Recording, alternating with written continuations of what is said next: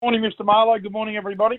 Yeah, good to speak to you, mate. It's been a big weekend for the country championships. Of course, Tamworth had their qualifier on Sunday and Albury on Saturday as well. Paul Massara, Ron Stubbs, etc. qualifying horses for the final. How's the picture shaping up for this year's race in your view? Well, I think the picture shapes up pretty good every year. It gets the whole state buzzing, not just with the heats. It gets the towns all behind them. Mudgee's incredible. Every town, of course, Canamble in a couple of weeks. As you mentioned, we go down the south coast this week. So it's just exciting, Luke, all the way across the board. And it's more, it's really more than just about racing. It really is. It's about community. It's about the towns. And it's about bringing everyone together. It's everyone's singing from the same hymn book. That it's just so good for the racing right across New South Wales, and so is the provincial midway championship too. It gives out those little stables and the provincial stables that opportunity to race for massive money and have their horses compete at the top level. Yeah, the Hawkesbury qualifier will be on Saturday as well. Let's talk about the weekend at Randwick too. Gee, Animo, he's just a great horse, isn't he? 9 Group 1s now, and he just put them to the sword in that Chipping Norton. Yeah, look, when the speed was on, I was surprised. That's the best you'll see in him, is when the speed's on. They played into his hands on Saturday with the fast tempo. In the run, he was $1.2 chance. He's a far better horse ridden that little bit quieter. The reason he sits closer in the walking races is because he's got a turn of speed, but he's also got the ability and versatility to sit handy. But his best races are when he's ridden that little bit quieter off of speed. He got in just the best spot. James realised very early that the speed was going to be faster than what we're expecting, and he was awesome. And I think the margin could have been bigger. I thought Maunga went terrific. I think Fangirl went terrific. I think if Maunga draws a barrier, the next time they meet, it could be a little different story. I think Animo's great. He's going to be hard to beat, but I think Maunga's the big improver. Oh, no doubt. Yeah, 2.5 lengths above to the 800, so they did roll along. And Mwanga, he had to do a fair bit of work, didn't he? Rich from that draw. El Bodigong got underneath him. The 1600 at Randwick is a magnificent run. So, although you'd think Huey was sitting wide and he allowed the other horse, that El Bodigong, to come punch through that had drawn wider than him. But it's a straight run from that 1,000 basically for a good deal. So Huey wasn't minding sitting out there, but he did a little bit of work. There's no doubt on top of the speed. He's only beaten just under a length and a half in the end. So, and if Fangirl had got that split at the top of the straight, I think Animo still wins, but it certainly gets within probably a long neck. So I reckon it's going to be a game on the next time. Maybe Fangirl doesn't clash with them again, but Maunga and Animo probably will.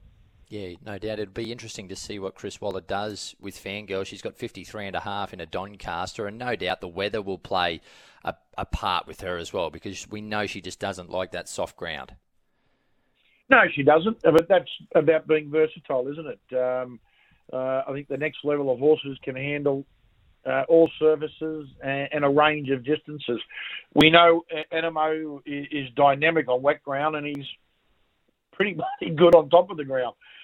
Look, he's won 5 from 7 on soft. He's won 2 from 4 on heavy. He's won 6 from 12 on a good track. So he's a pretty handy galloper. 11 million. You'd like to have a share in him, but Sheikh Mohammed's got that covered.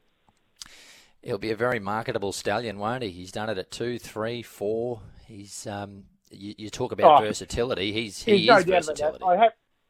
Look, he's a versatile stallion. He's the king of the castle. He's a superstar. He's a champion. There's no doubt about that. Look, I have heard people say, he should have won this race, he should have run that race, he was unlucky in that race. That's fair and good to say. But if you go back to Animo's, there's also been horses behind him that have been unlucky in that race. Just read what his record says and we'll stay with that. Mate, what about the other Group 1? A bit of a battle between Bowman and McDonald. James had Hugh on in secret right where he wanted him, didn't he, aboard Zoo Gotcha? And at the point of the turn, Bowman tried to come out and he got put back in there by James on Zoo Gotcha. Neither of them won the race in the end. It was Sunshine in Paris who burst through to win that surround. That was a very competitive Group 1 on Saturday.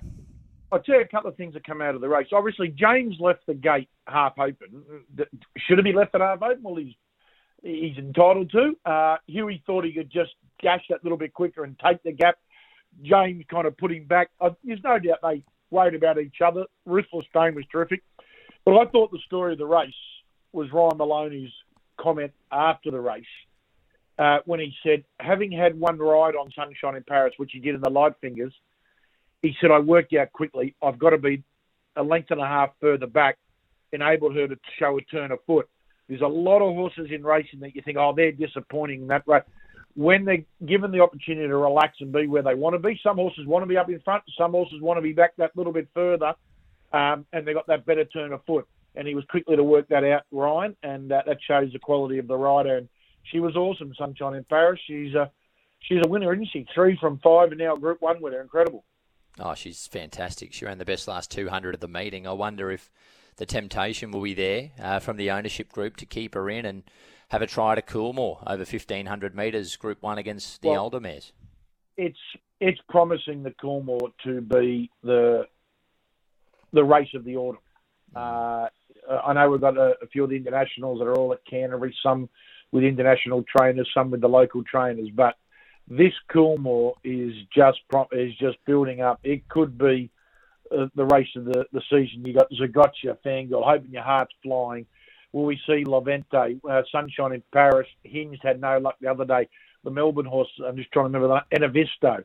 It's going to be one hell of a race, the Coolmore. It's going to be interesting to see if Madame Pomeroy goes there. But maybe it's looking for that little bit further. I think Madame Pomeroy, perhaps, she's looking for, say, a 2,000 of the Vinery. But it's certainly building to be an incredible race, the Coolmore, that's for sure. Most definitely. And on Hope in Your Heart, who you mentioned, she won a Group 2 on Saturday. She was first up, and I'm looking forward to chatting to Kerry Parker about her shortly. But this mare just never runs poorly, does she? No, she was terrific. I was only watching the Barrow trials yesterday morning. There was a horse that trialled. I'm just trying to remember the name of it. Lukey Boy by American Pharaoh. Not often you'll get me remember a horse by its breeding. I usually remember because I've had something on. Was that yesterday at Rosehill? Yeah, the thing, it won it beat Hope in Your Heart in the Kembla race transfer, pretty amazing. So it was good to see it. Yes. It was back trialling. It won because when it won was it the Kembla Grain Classic? It was a Group 3. They moved it to Kembla to Goulburn, and Hope in Your Heart ran second there. But then Hope in the Heart from that moment is just taken all before it. Then Frumos was odds on, I remember, a couple of times, and this mare had no luck. Then she went on with it after that. So it was good to hear Kerry Park after the race saying she didn't win. She's not as good as I thought she was. She was terrific in the Golden Eagle.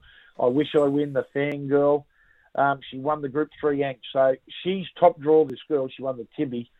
I think it was the Tibby, now the Guy Walter. So she's very good, Hope in Your Heart.